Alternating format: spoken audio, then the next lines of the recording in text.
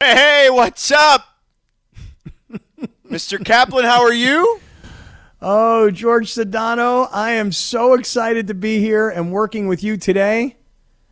I'm stoked to be working with you tomorrow. I loved working with LZ and your team last week, but George, I'm psyched to be sitting on this side of the table this week. Last week when I worked with LZ, I sat where you sit. Yeah. And I'm sitting here. I'm playing analyst today. I get the chance to be color commentator today.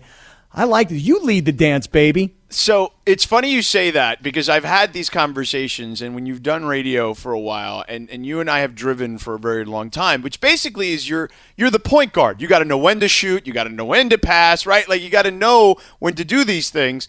And then when you're used to doing the point guard duties, but then you get the chance to play the shooting guard, then it's like, Leroy Jenkins, just give me all those shots. Now I know why shooting guards love to shoot the ball so much. Yeah. Why they never pass. Why Michael Jordan always wanted to take the last shot. Why Kobe Bryant wanted to always take the last shot. And you, Scott Kaplan, get to be Michael Jordan and Kobe Bryant today. I will play Chris Paul.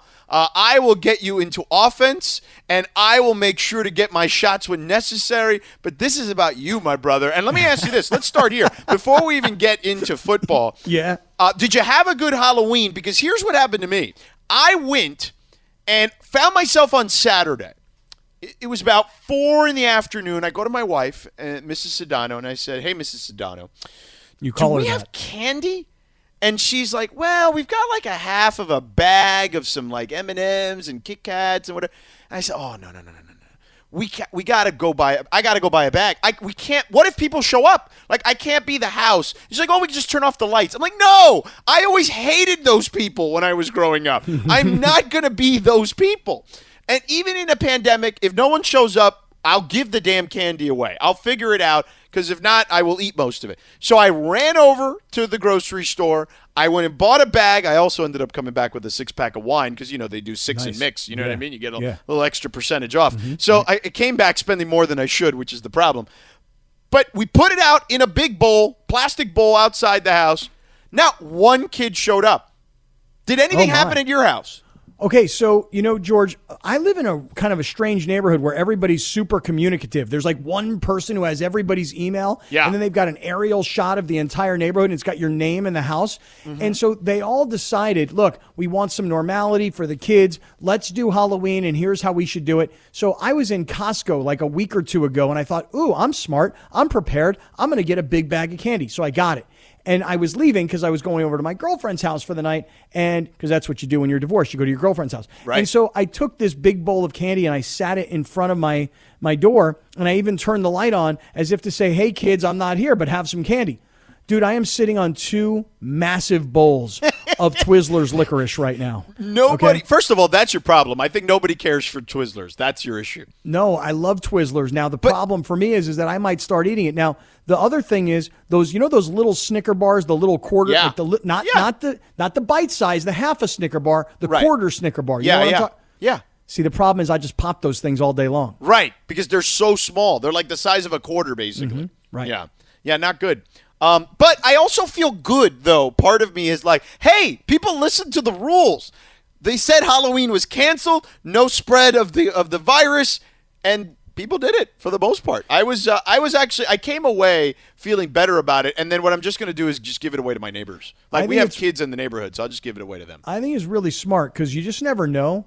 So your neighbor takes the Reese's and he takes it and he puts it in your bag, and then you get home and you go into your bag and you empty it all out and you take out all your stuff, and then you take the Reese's and you're like, this is what I wanted. Or for me, I want an Almond Joy. I know last week in the draft you had Twix and you had everything else that was good, but I want that Reese's. And then my neighbor touched it, gave it to me, put it in my bag. Then I find out he's got it. Oh no, now I'm going to get it. Right. So I'm kind of glad it worked out that way. Yeah. Although when I look at, conversely, when I look at the football this weekend here in Southern California, nice I'm not glad at the way it worked out. Because let me tell you something. If you're a Rams fan and a Chargers fan, you have now different degrees, right? Huge disappointment, I think. And I went into this Rams game thinking to myself, very much like what Ireland was talking about during Purgatory, which was, hey, man, if they win this game, they're supposed to win this game. They're facing a rookie quarterback. They're facing a team who's getting better, right? They're tough, but they're still clearly rebuilding. You're supposed to be this team that's supposed to be, in theory, trying to prove they're amongst the elite, because they have been in the most recent past, right? And if you lose that game, you're going to get looked at as a pretender. And I feel like the Rams have come away from that game looking like more like a pretender. I agree. And I'll tell you something, George. I went into this game thinking, okay, so the Rams don't really have a legit win, meaning that when you beat the Cowboys, and that was Dak's Cowboys, okay, not the DiNucci Cowboys of now.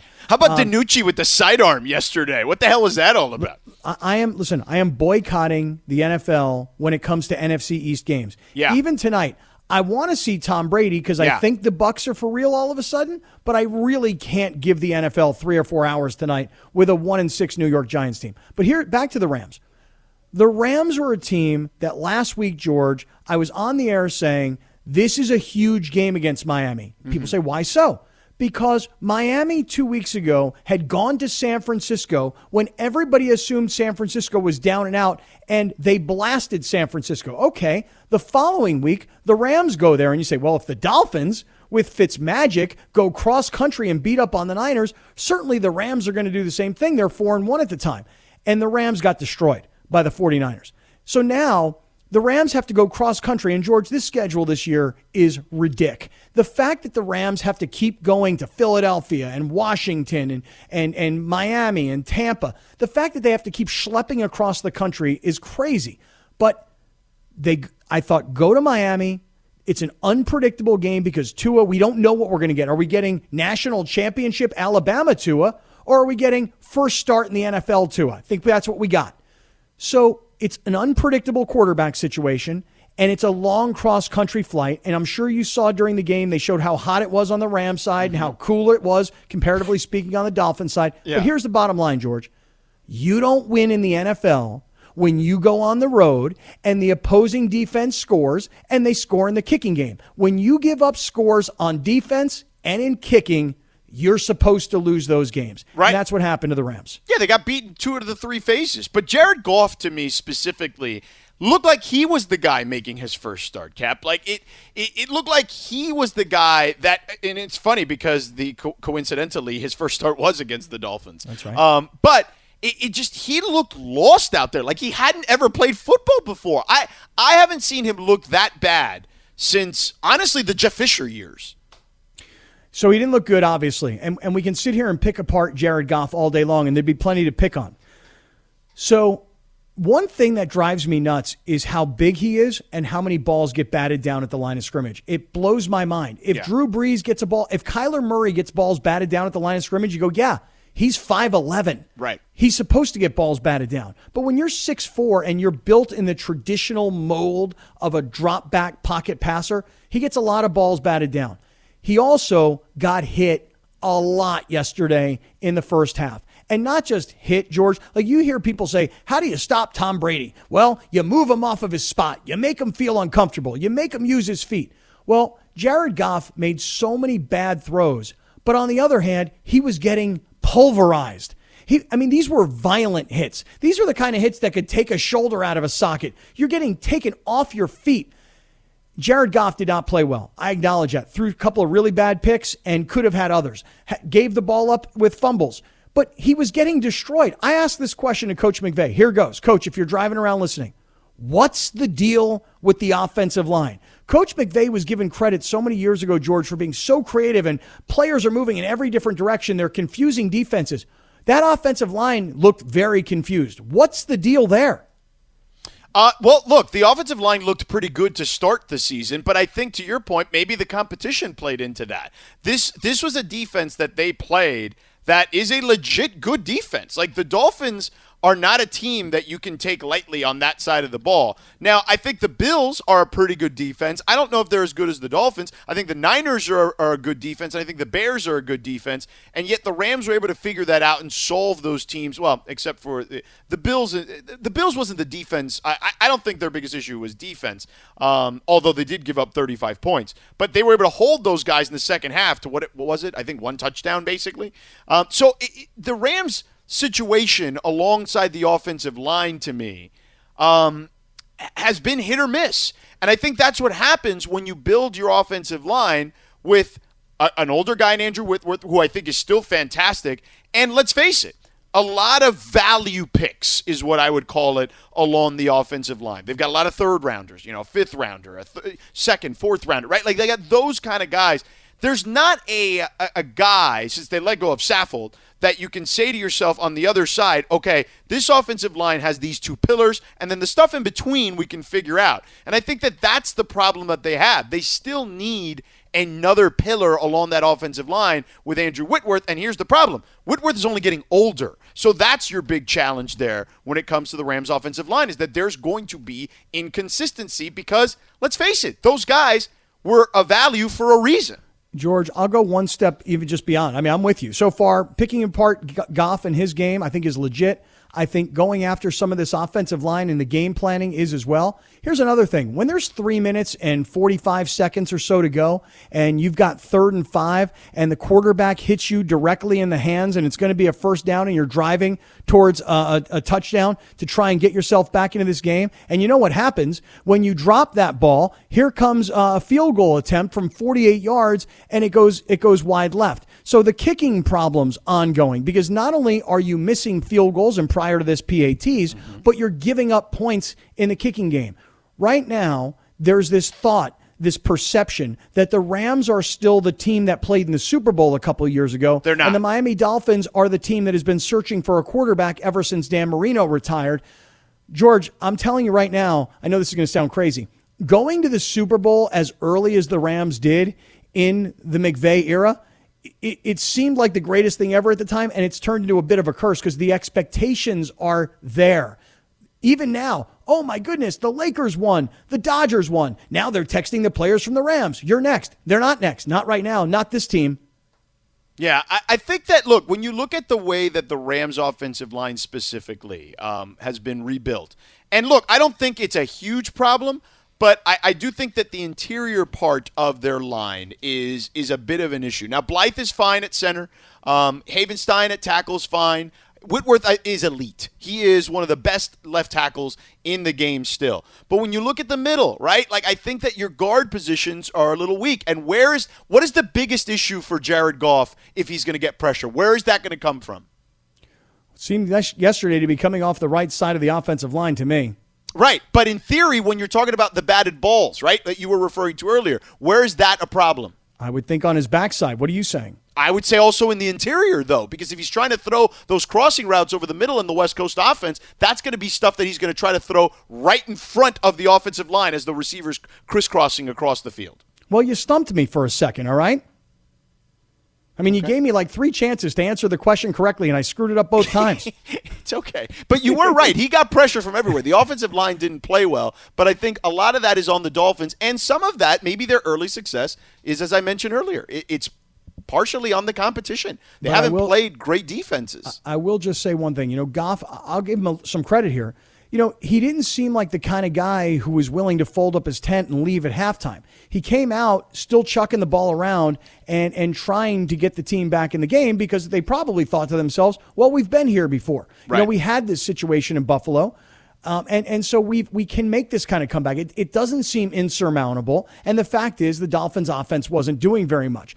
Remember, the points came in special teams and on defense.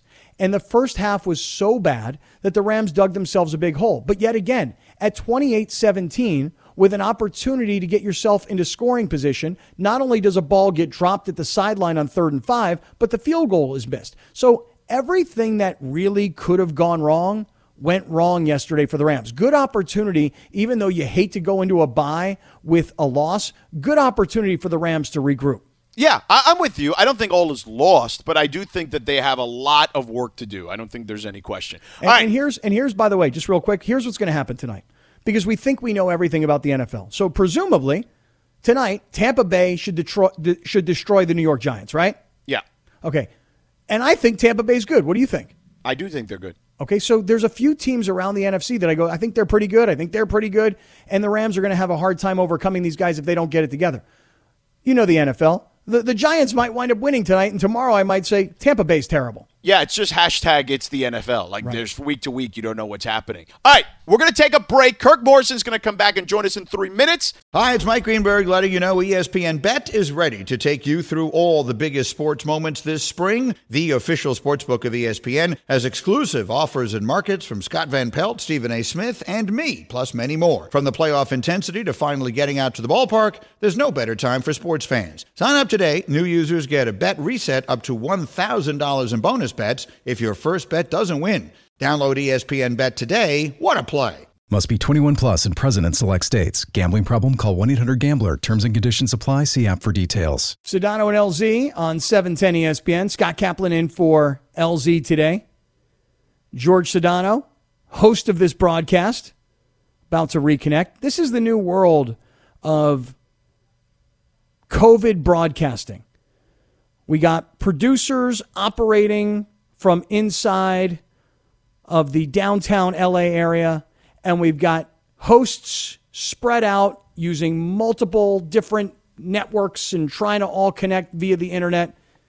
And so you guys let me know when George is back. Yeah. Yo. Hey, sorry, I don't know what the hell happened. I literally didn't go anywhere, and then all of a sudden, as the sounder went off, everything went silent. I didn't even touch anything, and I'm back. So I was saying this is the world we're living in right now, George. I mean, seriously, it's been like the whole year.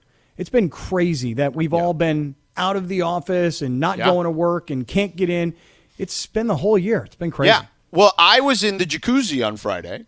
I pulled a John Ireland, and I was watching my man Kirk Morrison, who's going to join us now, doing BYU and Western Kentucky on Saturday night. And I texted him, and I was like, entertain me, even though this game is not entertaining, because I'm sitting here with a drink, in the pool. And he sent me a picture of him just kind of chilling in his house calling the BYU game. Oh, my goodness. I didn't realize that. Oh, wow. That's cool. I mean, it must be nice to not have to travel and go through TSA, and I'm glad the company is allowing you guys to do the games from home. Is it fun? Is it different? Oh man, it's different, man. Hey, what's up, fellas? How we doing, by the way, man? It's been different, calling games from home. Obviously, I would love to be there. So it's been a mix, right? They send you on the road for a couple games here, and then you're at home. Doing the at-home broadcast, and you go on the road a couple weeks. But this one, I got the Pac-12 returns this week, fellas. So I got a UCLA at Colorado. So I'm looking forward to seeing what Chip Kelly has in year 3, going up against Carl Durrell, the new Colorado coach who used to coach at UCLA. So I got a bunch of storylines for the week. So it does keep me entertained each and every week that I do sometimes, George, like you saw me, get to kick my feet up and call a football game. That's unbelievable. Even when we were talking to John Shambi, who was calling those Korean Baseball League games, he was doing it from his apartment in New York City. Now, when it came to Major League Baseball's playoffs, he went to Bristol and went into headquarters and actually called the games from there. But even then, I think he may have said he was by himself. His analyst may have been at home. Yeah, so I mean, it's so many different ways, right? You can go Bristol. We have offices in Charlotte. We work actually out of Orlando, but Orlando had the NBA, so Orlando was kind of full. It's now opened up, and so we're able to do some things out of Orlando. But I've been able to stay on the West Coast because Pac-12 After Dark is going to start pretty soon. So me and my play-by-play Beth Mowens, the great Beth Mowens, who actually used to cover me in college, is now my partner. So we're going to get ready for some late nights on Saturday. So George is going to be in. I don't know about you, Scotty. Are you going to be in? You going to be up watching some late Pac-12 After Dark? See, I like to watch the late night games. I always did, even when I was, because like you, I'm a junkie. When I was living on the East Coast, I used to see all the West Coast college football because I stayed up way late. So, yeah, I'm in. Was that because you were also a degenerate gambler back then? No, not so much the gambling. It wasn't so much the gambling. That's what I wanted to ask. Were you on that late University of Hawaii parlay, huh? Yeah. The Hawaii catch game. You know what I'm saying? Like you're trying to make up the losses. Yeah. Just so much. Just a total football junkie, would watch it all day, all night. And so, always caught the West Coast games. Really. So, Kirk, I'm really, this is cool to talk about how you're doing all of this, but I would love to just jump right in because George and I started off today talking about the Rams. George, I'm not sure if the Rams are any good, and this game against Miami certainly doesn't make me feel very confident. I'll pose it to you, Kirk. What do you make of the Rams now, particularly after this game against Miami just yesterday? I haven't wavered much. To me, I didn't really look at yesterday's game as an indictment on are the Rams a good team or a bad team. I mean, this is what the NFL does to you, and the Rams just got caught. They got caught looking. Basically, you play a late Monday night game, right, where you beat the Chicago Bears. You feel good about yourself. You lose a day of preparation. You start Tuesday, Wednesday, Thursday, Friday. You're getting ready to travel all the way to Miami for a 10 a.m. Pacific start. And, oh, by the way, it's 100 degrees. And from all reports that I've heard, 130 plus on the sidelines for the Rams. They came to play. It was just that I think the game plan did not work. I thought Sean McVay got away from running the football, which is something that they should have done, and kept Tua on the sideline. And basically, if they do that, then I think the game would have been much closer. But it was a difficult game regardless, their last East Coast or East time zone kick. But I don't think yesterday's game is something that I'm too really worried about, especially going up against an AFC opponent, which really won't matter when it comes to the Rams' ultimate goal of making it to the playoffs. But here's what I got a problem with, is Jared Goff's feel, okay? And look, there's a lot, you know it, Kirk. You and I have had these conversations for years about Jared Goff, and is he a product of the system, right? And I saw a guy who had the rush coming from his throwing side and got just obliterated.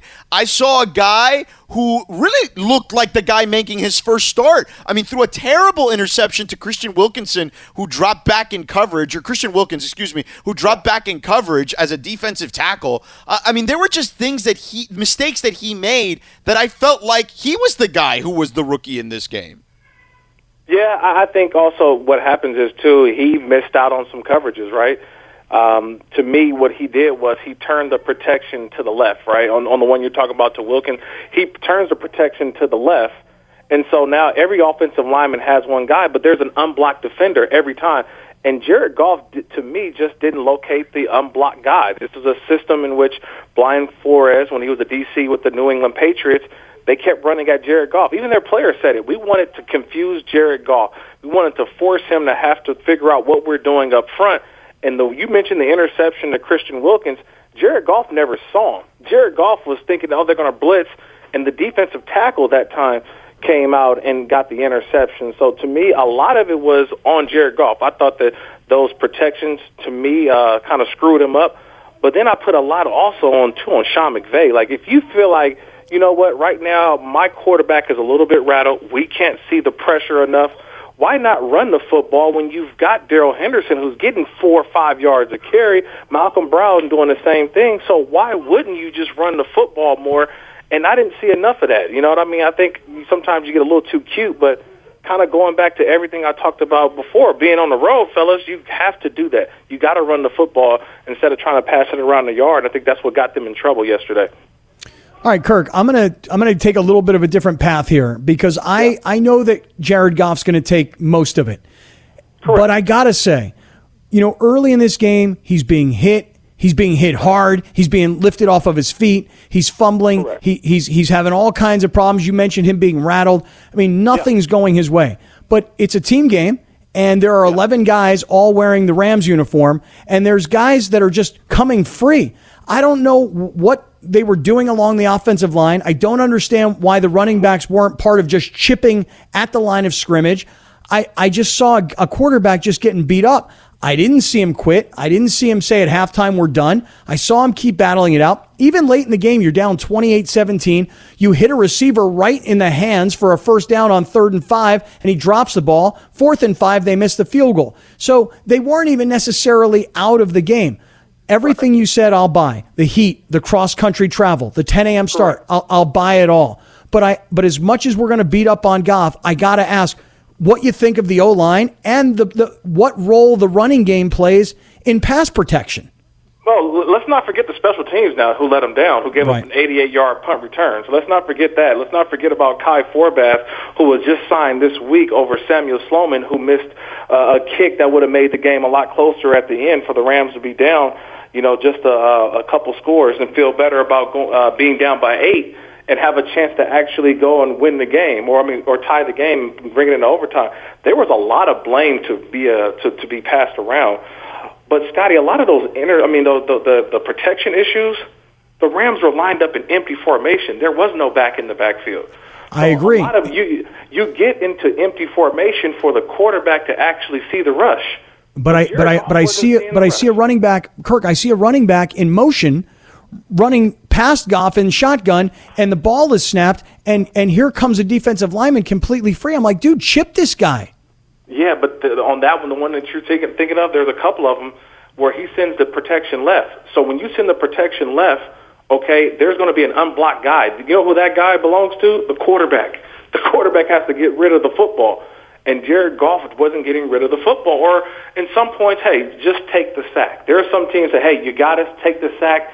Rams can kick a field goal, you move on, but that's not what Jared Goff does. A lot of times he tries to, he's a tough guy. You mentioned it, and he'll throw the football, and sometimes, look, it's a touchdown, but he didn't protect the ball well. I just thought that they should have ran the ball a little bit more. Why not? You're on the road. It's a little bit hot. Why not utilize the run game and get everything settled down, get everybody into halftime?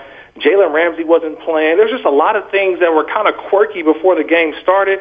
Everybody's so worried about Tua. Well, everybody wanted to see Tua. How about let's keep Tua on the sideline and utilize our run game, our rushing attack, which is one of the best in the league. Why would you go away from that? So I think that's probably what they're looking at on the film, is that they scored 3 touchdowns, right? And really, the fourth that was thrown by Tua really wasn't something that the defense gave up. They had a short field. So to me, it was every part of the team didn't play well. The defense was actually okay, right? They held Tua under 100 yards, but the special teams let him down. The offense let him down.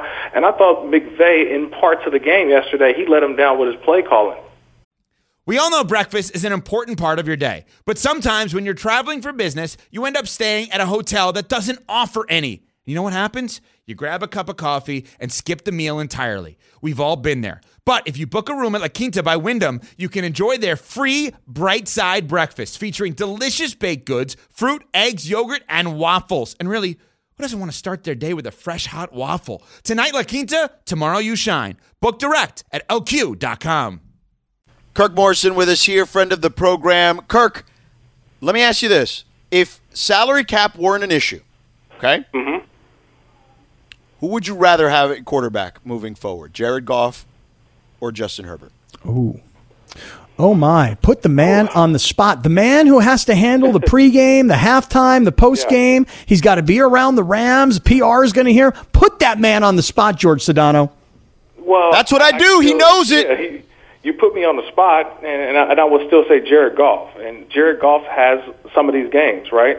I can talk about Justin Herbert and having him and all that, but still, you got to find ways to win games, even when your team is not playing well. And we've seen that from Justin Herbert. Plays well, but look at the Chargers right now. Would you rather be the Chargers or the Rams? Right? I think. Yeah, but I don't think that's apples. I don't think that's apples to apples, Kirk. I think that the Rams have a better coach. I think that Rams have a better team. They have a better they're just a better organization. But I think that the guy under center. Listen. Yeah. I'm not saying that Justin Herbert won't have regression, because he will. Every young quarterback does. But I've already seen Jared Goff. I have a full sample size. You know this. You and I were talking about this almost 2 years ago. And I said, I don't know if you want to even extend him. Like, I would think there are real questions about that. And I've seen enough where I'm like, yeah, he's kind of like Kirk Cousins. Like, I don't know if he's a guy that you're going to say, here, we're giving you the ball, we're putting the game in your hands, and you're going to win it for us week in and week out. That's not what he is. Yeah, I think what you're kind of alluding to is that, can you have success, or is there more success out there, right? I think back to the Andy Reid situation with Alex Smith and then them drafting a quarterback in Patrick Mahomes. It's like you have a quarterback that is continuously successful every single year. Was a Pro Bowler, and the team makes the playoffs and they get to the divisional round, but Andy Reid decided to draft a quarterback in Patrick Mahomes, and it put the team over the hump. I don't know if the Rams are there for that. I've seen success in Jared Goff. I know there are things that have to happen for him to be special every single week, but when that does not happen, the flaws like yesterday come out, right? Because you ask your quarterback, and I see this in college all the time, you ask your quarterback to make 6 to 8 throws per game and say, you know what, we're not going to block it up correctly sometimes. The defense is going to get us sometimes. Can you be special in those moments? And that's really not Jared Goff's game, right, where a Patrick Mahomes can elude the rush, or Lamar Jackson or Russell Wilson can break out a contain, or, anything like that. When a play breaks down, they can improvise. Jared Goff is not a quarterback who can improvise, and you see that in those games, and that's where the Rams just really want to stay away from. But I think the success overall from Jared, even though he does have limitations at times, I think it's one of those situations where you have to stick with Jared and not really go anywhere else, because the offense now is sort of built around him. He's a great game manager when things are in place. That's why it's a cohesive unit that has to be on point, and when they're not on point like yesterday, sometimes they get exposed. George, your question about who would you rather have, Jared Goff or Justin Herbert, let's ask it a different way. What would you rather have, Kirk, a game manager or a quarterback that can make plays, individual plays, when needed? See, that's tough, because I think a lot of people thought that Tom Brady was a game manager in New England. He was running Josh McDaniels' system. Yeah. And it was all about the system and not the quarterback. So was Russell Wilson, by the way, early on. But I could also say, I'm looking at the Cam Newton, who's a former MVP, who's a guy who can make plays off schedule, and the Patriots are struggling right now, right? And Tom Brady, we'll see tonight against the New York Giants, has been a guy in a different system, and he's having a lot of success. So that's where, look, for me, is Jared Goff my type of quarterback? Probably not. I look at, seeing where the NFL has gone since 2016, when Jared Goff and Carson Wentz were picked number 1 and number 2. You look at the quarterbacks that are coming out, I think possibly, I would probably go a different direction. But what you have and what you've invested in Jared Goff, you got to get the most out of him. Is there still some juice left in that lemon or that orange? I think so. There's more that can get out of him. But I think for right now, man, honestly, when you don't call plays the way that I think McVay is probably looking at himself, kicking at himself, saying, I should have ran the football more, because that just wasn't – they had a plan defensively with their blitz package that we just couldn't handle. I should have ran the ball more, because all they got to do is, in 2 weeks, beat Seattle, and now everybody's saying, okay, the Rams are fixed. All right, you just got to worry about having those clunkers like they did yesterday. Kirk Morrison, you're the best, brother. Stay healthy, stay safe. We'll talk soon. Sounds good, guys. Talk to you later. All right. Take care. There he is, Kirk Morrison. All right, Laura, hit it. It's time for What You Need to Know. Scott Kaplan hanging out with us today here on Sedano and LZ. So, Chris Morrison is reporting the NFL is considering a 16-team playoff. Do you like that? And would you consider moving forward with that? They're already expanding it to 14. Would you go and move it to 16 every year from here on out? So I'm into the expanded playoffs. I like more teams that are in the playoffs, the better, for a variety of reasons. 1, it gives just about every fan base hope. 2, it gives those of us who are just observational fans more games to watch. And 3, it gives teams a chance, George, to make a run late. A lot of times teams, they struggle early, like the Rams right now. What if the Rams in 7 weeks from now are starting to really hit their stride, and with expanded playoffs, they were able to make it in, and they go on a run at the right time of the year? I'm in for expanded playoffs. All right, fair enough. I'm with you. I do think the more cities that are involved, the better it is for the sport. I think at a certain point, right? Like you're capping it at half. I think that's fine. I think you have to create a better bye system, but that's another topic for another day. Speaking about topics for another day, Shaquille O'Neal. He's been busy on the Instagram. Don't know if you saw this, Cap, but Shaq created on Instagram his all-time starting 5. It has Allen Iverson, Kobe Bryant, Michael Jordan, LeBron James, and, of course, himself. And he says, I don't care what any of y'all say. Nobody's beating this team in a 7-game series. Do you agree with Shaq that is the best starting 5 you could put together, or are you taking the field? I love when Shaquille O'Neal is talking to Charles Barkley on TNT, and he's just getting himself warmed up, and he's kind of hollow sounding, and you're waiting for him to say something. He's like, Chuck, let me tell you something, Chuck, I got LeBron. And I listen, I love this team, but I don't even understand. Can I ask one question? Quickly. What motivated him to put out his all-time team? I mean, it's the offseason. I feel like that's just pretty much it. And Shaq's got a lot of time on his hands these days. It's a really cool picture, though, from Shaq to LeBron to MJ to Kobe to AI. Yeah. What you need to know is presented by our friends at Morongo. Play it safe. Good times. Coming up next, Monday afternoon QB with Cap and I on Sedano and LZ on 710 ESPN. This podcast is proud to be supported by Jets Pizza, the #1 pick in Detroit-style pizza. Why? It's simple. Jets is better. With the thickest, crispiest, cheesiest Detroit-style pizza in the country, there's no competition. Right now, get $5 off any 8-corner pizza with code 8SAVE. That's the number 8, S-A-V-E. Go to jetspizza.com to learn more and find a location near you. Again, try Jet's signature 8-corner pizza and get $5 off with code 8SAVE. That's the number 8, S-A-V-E. Jet's Pizza. Better because it has to be. All right, Sedano and LZ, Scott Kaplan, my pal, coming in today hot as we get ready to do Monday afternoon quarterback. We will to 6 o'clock, Sean McVay show coming up at 6, so we're off an hour early today. So Monday afternoon QB, Cap, you're clearly familiar with Peter King and his Monday morning quarterback, correct? I am very. All right, well, this is just my version. It's just the afternoon, and I'm a gas bag, and it's radio, and we get to pick a couple of games, and we go back and forth. You ready? I'm ready. All right, let's start with the Raiders. Raiders versus Browns. So going into this game, there was a lot of information out there that made you feel like, you know what, this game is not for Derek Carr. Derek Carr, prior to this game, was 2-11, in games where the weather was 43 degrees or colder, a 68.9 rating in those games of under 50 degrees. So he had been pretty bad. Now, the offense wasn't great, but I thought he made good enough throws, and I thought the John Gruden and company did a really good job coaching that game, taking advantage of a bad Browns run defense and controlling the clock. It was a throwback to old school football. The Raiders are feisty, and they're better than most people think. And I would say that they have a player named Josh Jacobs that I don't think NFL fans, fantasy players will know him, but the average fan isn't going to say, yeah, who's the best running back in football? It's Josh Jacobs. I'm not saying that, but he had 31 carries, 128 yards. He only had one 16-yard run. So, in other words, he grinded it out all day long. That's what Gruden wants to do. And it was a game, George, it wasn't so on my radar. Cleveland's really beat up. Odell Beckham is hurt, and he's out. Myles Garrett got hurt during the game. And so the thing about Cleveland is they're 5-3, and every week with them, you're trying to figure out if they're for real. And after this week, I don't think they are. Yeah, I would agree with you. Now, let me sneak in, Greg Bergman, Raider fan, Raider boy over here. Did you feel good about the win? You had to feel good. A win is a win, right? Yeah, a win is a win, and I did feel good about it because they were playing the type of offense that they've been trying to get going all year long.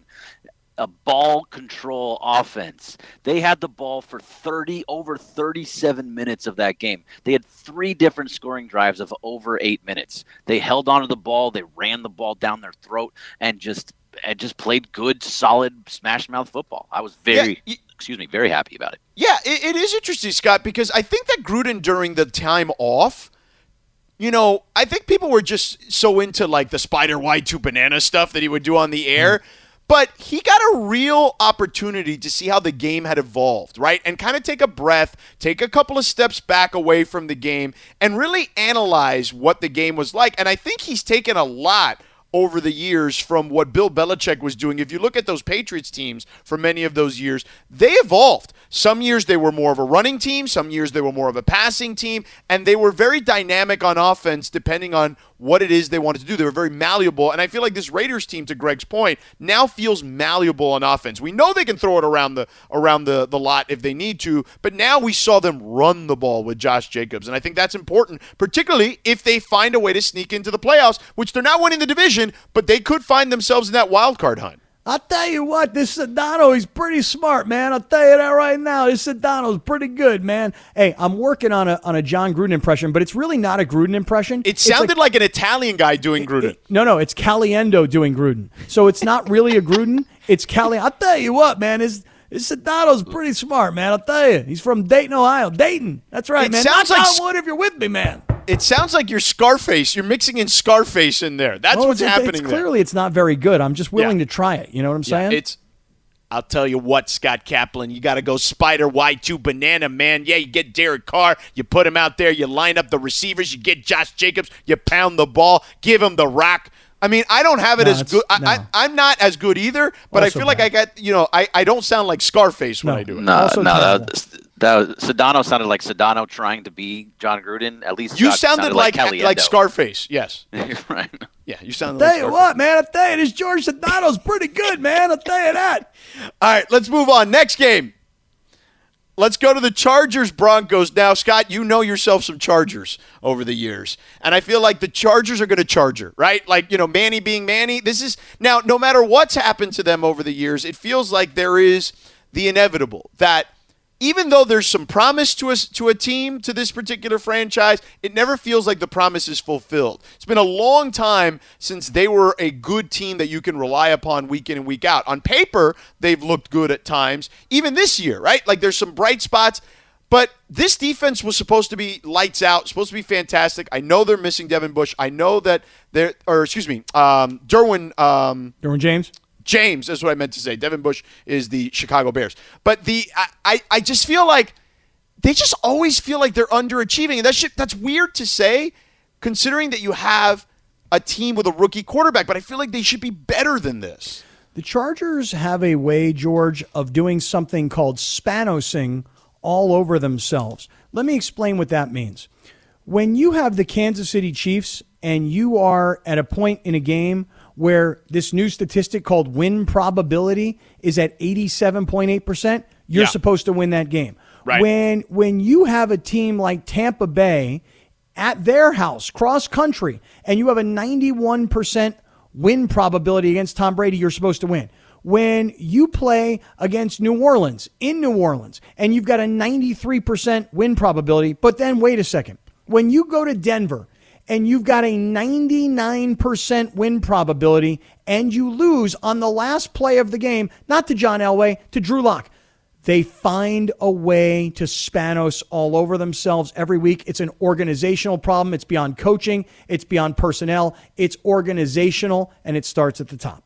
Yeah, I hope that they can get this going because they figured out the hard part, which is getting a quarterback. You know what I mean? Like they went from Phillip Rivers, who for many years was very good, to now a kid that we all feel like is going to be really good. So they do need to figure out the rest of it. They can't waste another quarterback's career. And I know that sounds crazy to say, considering the kid's a rookie, but we already saw them kind of waste the career of another guy.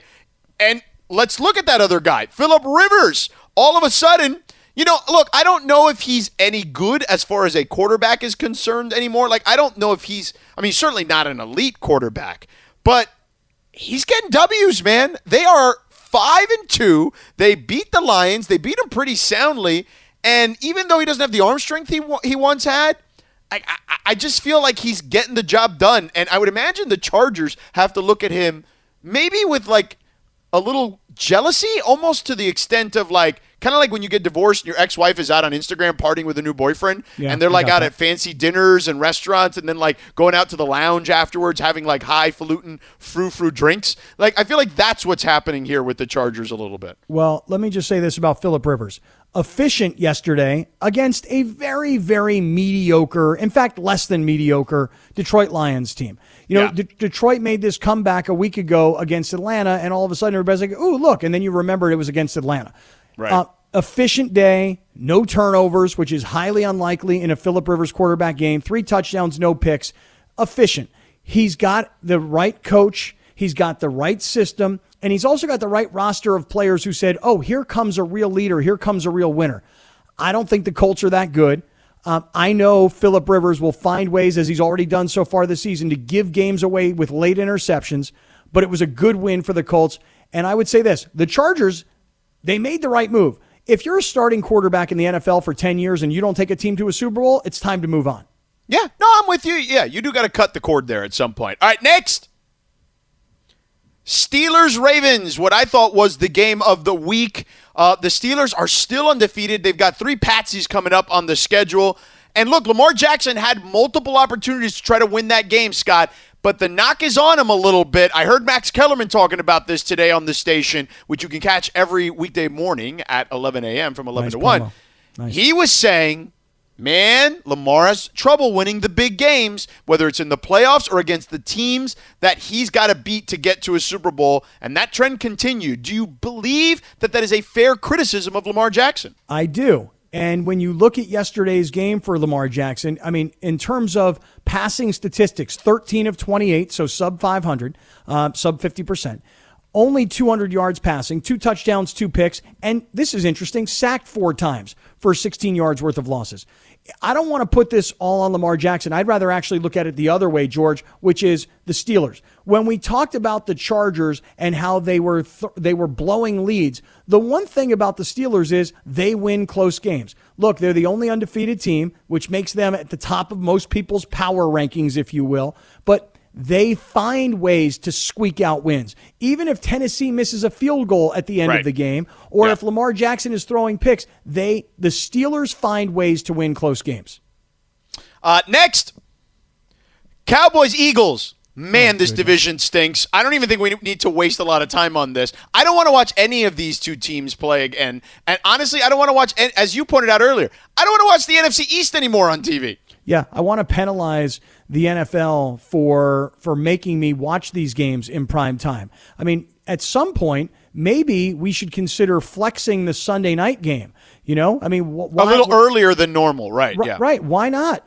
And so I think my boycott, if you will, to the NFL is like saying, you can't have me for 3 or 4 hours in prime time if you're not going to give me a really great product. Cowboys-Eagles last night was not something I was interested in. And the only reason I'm interested in tonight, the Giants playing, is because they're playing against Tom Brady. Yeah, no DiNucci. No more DiNucci for me. Right. Last one. Let's go next. Patriots-Bills. Bills win again. Cam Newton is going to be the quarterback moving forward, which says to me that this Jared Stidham stuff in the preseason was nonsense. But I'll ask you this, Scott. Last question before we move on. We've got some Lakers stuff coming up in the next segment. Is the Patriots dynasty officially over? I think it is. Here's the thing. If you're Belichick, you've got to look now and say, okay, what do we want to do here? Do we want to just sacrifice that we knew it would be tough when Brady left and you know, Brady's just a winner. He walked into that Tampa Bay locker room and he made everybody believe that they're no longer the Tampa Bay Buccaneers. They're the Tampa Bay Patriots. The Patriots are not who they were, but that sounded like Denny Green. The Patriots are not who they were because they don't have the heart and soul of their team anymore. Is Belichick going to say, okay, I had a great 18-year run. We won 6 Super Bowls. He moved on. It's going to start all over again. I'm going to stay through this. Or is Belichick going to say, I've had my run. It's been great. It's time to go. I would just say this. I suspect Belichick will stay. I think he'll try and rebuild. I don't know that he'll be able to do it. And I think the division is about to pass these guys by. Buffalo, who needed this win, got it. And by the way, Cam fumbles at the most inopportune time at the end of the game. And so I don't think Cam's the long-term answer, and I think the division's about to pass New England by. Yeah, I'm with you. I think that they need a quarterback and they need to rebuild. All right, coming up next, Danny Green shading the Clippers. Find out what he said.